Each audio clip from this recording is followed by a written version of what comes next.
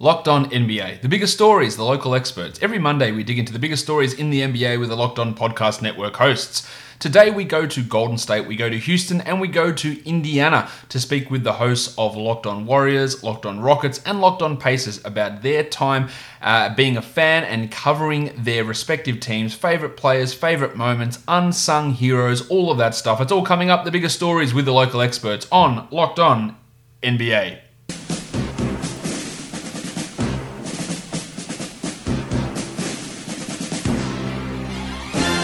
You are Locked On the NBA, part of the Locked On Podcast Network.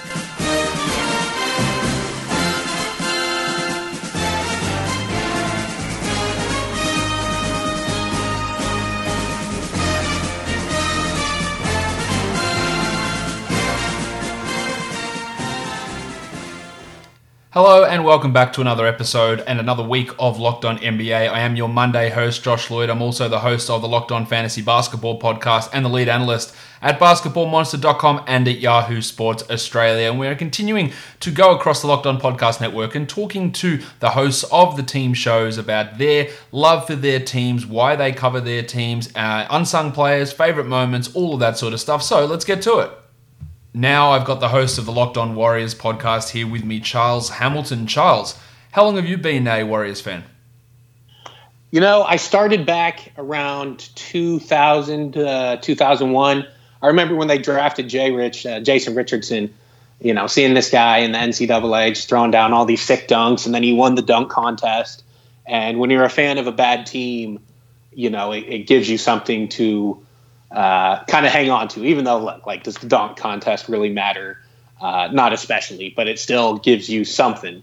And so I remember when they drafted him, and then, you know, Gilbert Arenas and all that, you kind of got little glimmers of hope, and it at least gave you someone to really latch on to. So Jay Rich was the guy, and then there was about, 7 years of pretty terrible basketball to continue, and we all know the history before that as well.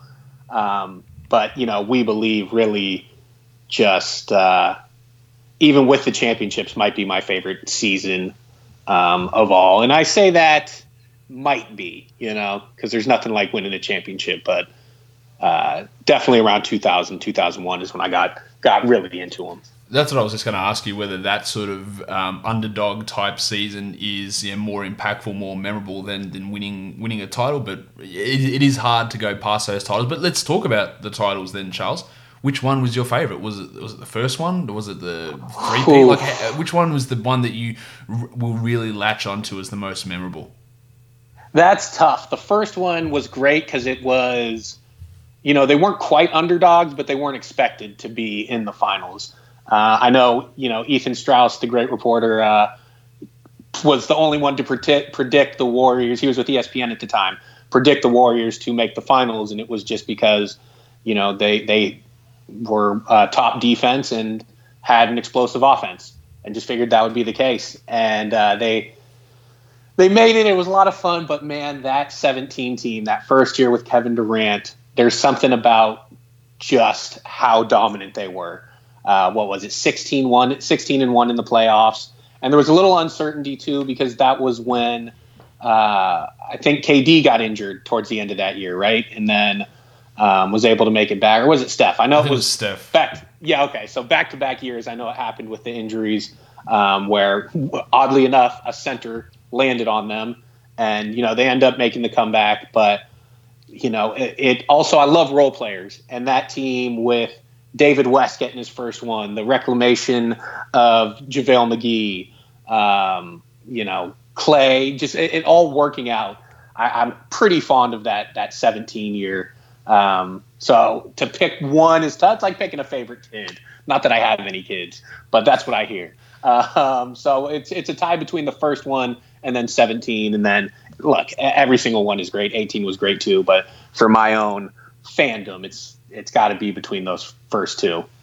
So obviously an unprecedented run for that team in terms of success. Yeah, the 5 straight finals, the 3 championships there as well, and then onto this season where things have been a little bit rough. But it's something that most Warriors fans have had plenty of experience with, of being bad for stretches of time. So it's not something completely out of the ordinary for the majority of fans, you included there, Charles. Who's your all-time favorite Warriors player?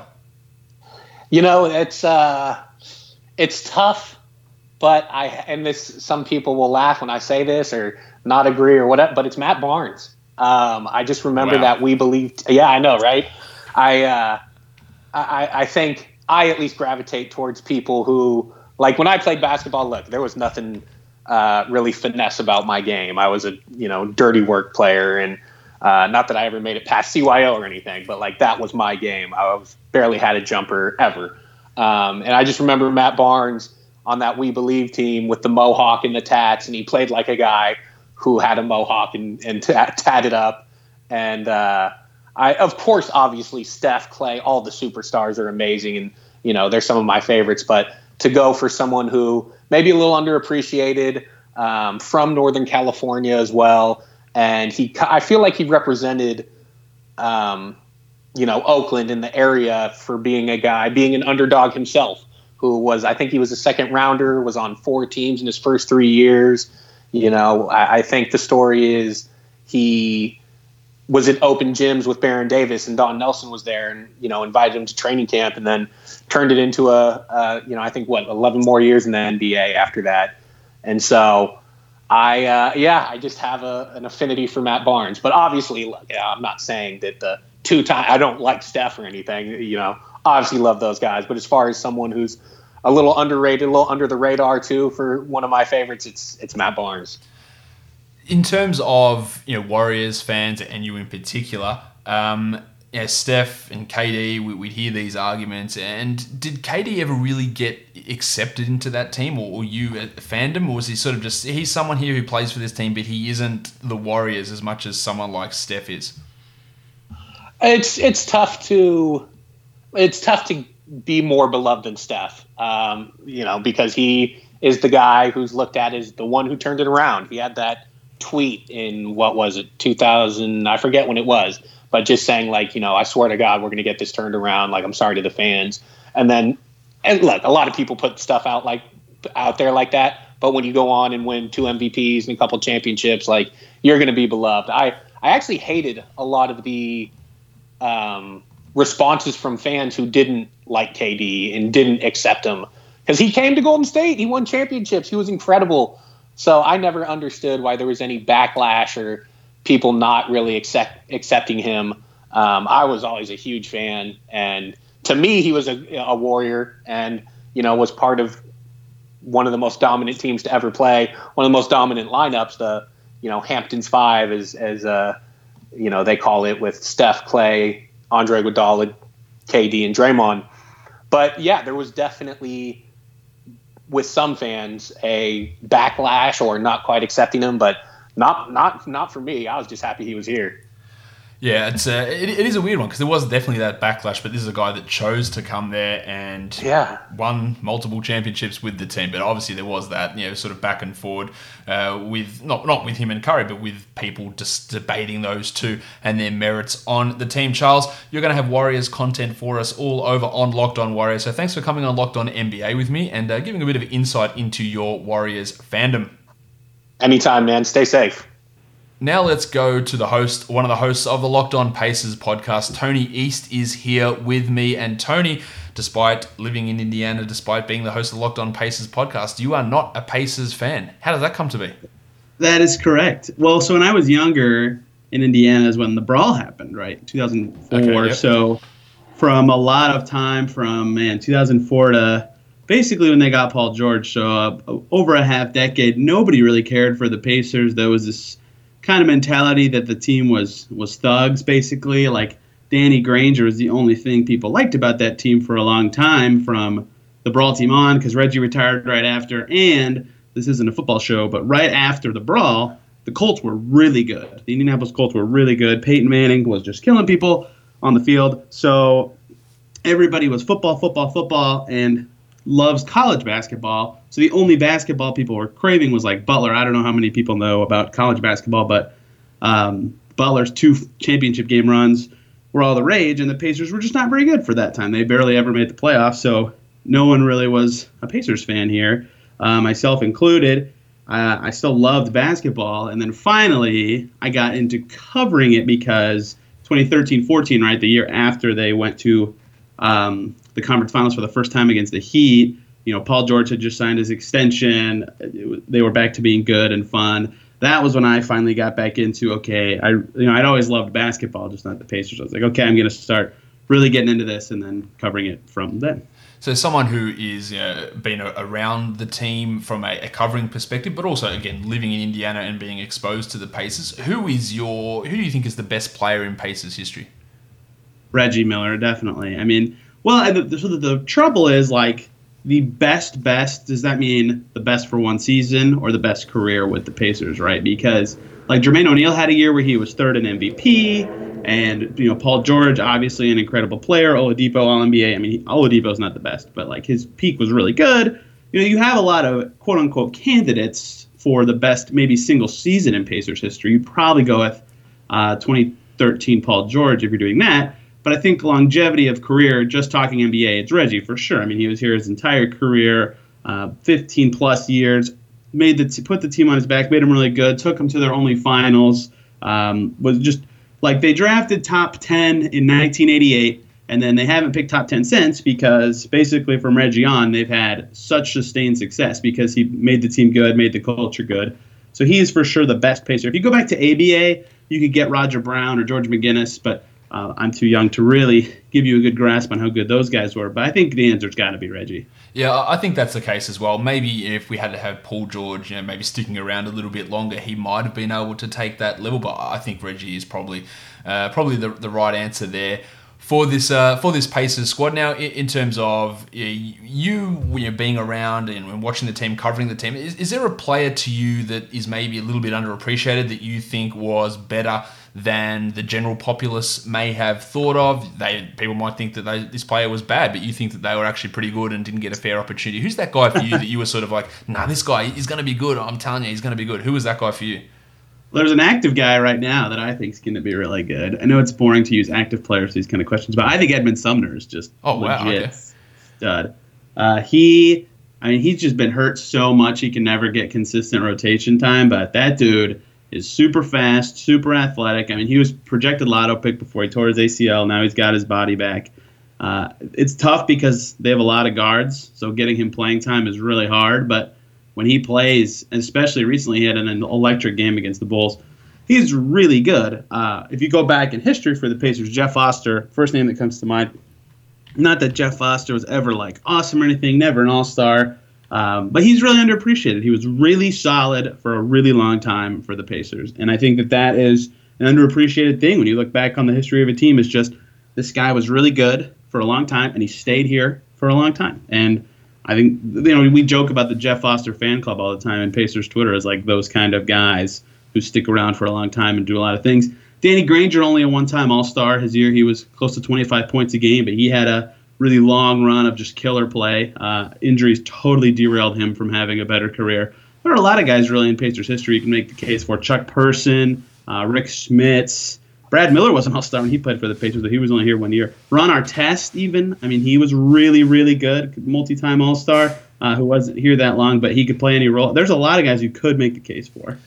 Jeff Foster played all 13 seasons in Indiana. So that's the fact that he played 13 seasons is pretty amazing. But he's almost it's like a Nick Collison type for the Pacers, the way that Collison was for the Thunder, playing all years. That's exactly right.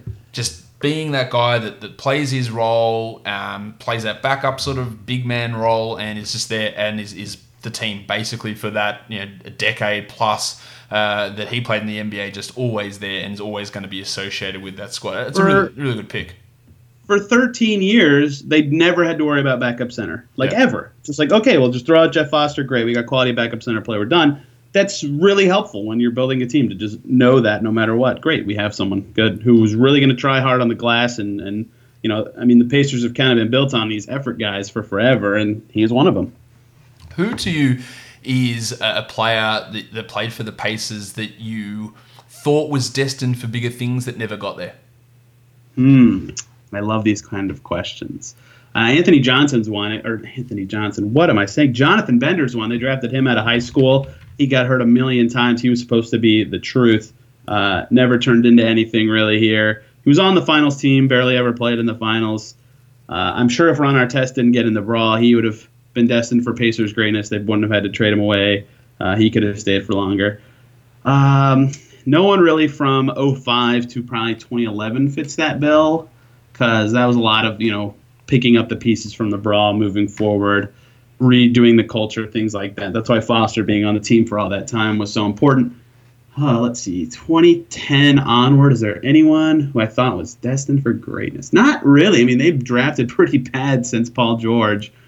So there weren't really any picks that I was like, oh, this guy's going to be awesome or anything. So there aren't a ton of them, to be fair. I think Ron Artest might be the best answer, because he had a legit career. He was really good. He just had to get traded for other reasons. What did you make of the drop-off of Roy Hibbert? That was so bizarre, because there was just so much off-court stuff happening. And there was like a long-time joke where, you could just pick a random screenshot of time out of any Pacers game, and there was like a 50% chance Roy Hibbert would be laying on the ground. Like it just made no sense how he went from this just complete monster, changing the game with his defense, pushing the Heat because they don't have an answer for Roy Hibbert, to, he's out of the league and he's only, now, 33, right? And he's a coach already. It's like, How did this happen so fast? He was a total stud. And then he kind of lost his rebounding, and they got Bynum in the door. The very unheralded Andrew Bynum Pacers era. He only played 2 games, but I think that really screwed up his mentality. They had this other guy come in, and Bynum had a beastly 2 games, and Hibbert had to think his spot was in jeopardy despite being a 2-time All-Star. I'm sure that didn't sit well with him, and all of a sudden things changed mentally for him, and he never was the same. He stopped being as good on the glass. He was on the ground a lot. Just things changed for him so quickly. All of a sudden he was gone. Yeah, that was a real wild drop-off from Hibbert, who went from 30 minutes a night, 2 blocks a game, 13 and 9, to averaging 5 rebounds in 23 minutes in that season. And then went to the Lakers, and he's playing with the Nuggets. It's just a weird time for Roy Hibbert. Tony, thank you for coming on and talking about your history with the Pacers with me here on Locked On NBA. And of course, if you want to hear more Pacers content, Tony will have that for you over on Locked On Pacers. Thank you, Tony. Thanks, Josh. I'm joined now by the host of the Locked On Rockets podcast. Jackson Gatlin is here with me. Jackson, how long have you been a Rockets fan? Basically since I could walk. I mean, I'm Houston born and bred to the bone, so that's that's quite a long time of history with this team. Were you around for the championships in the 90s? I was not, and so it's kind of got this weird essence. We've done some throwback episodes, and we've been doing some rewatches of some of the championship runs, amongst Rockets Twitter, trying to generate some of that community feeling.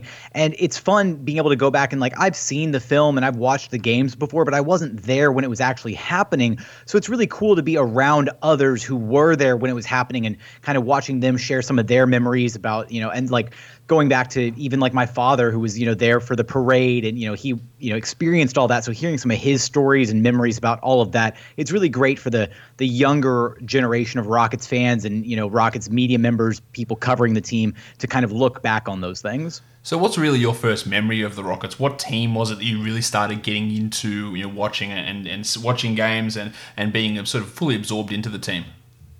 Oh, it has to be Stevie Franchise. So, I mean, Stevie Franchise, Cuttino Mobley, and then, they drafted Yao Ming. And, basically that was my first real dive into the Rockets. I love Steve Francis growing up. And then, right, the Rockets make the big splash trade. They bring in T-Mac. They bring in Tracy McGrady. And so those were the teams that I grew up on and absolutely fell in love with, and helped me kind of cultivate my love for basketball. Okay, so that's sort of early 2000s type of basketball, that Yao Ming, McGrady era, which of course was fantastic, but never was able to result in a championship. Unfortunately, no championships for Houston since those seasons in the mid 90s. What about the recent teams? How do you compare the Chris Paul, James Harden type squads versus those McGrady and Francis and Ming teams? There, do you have a certain affinity for one over the other?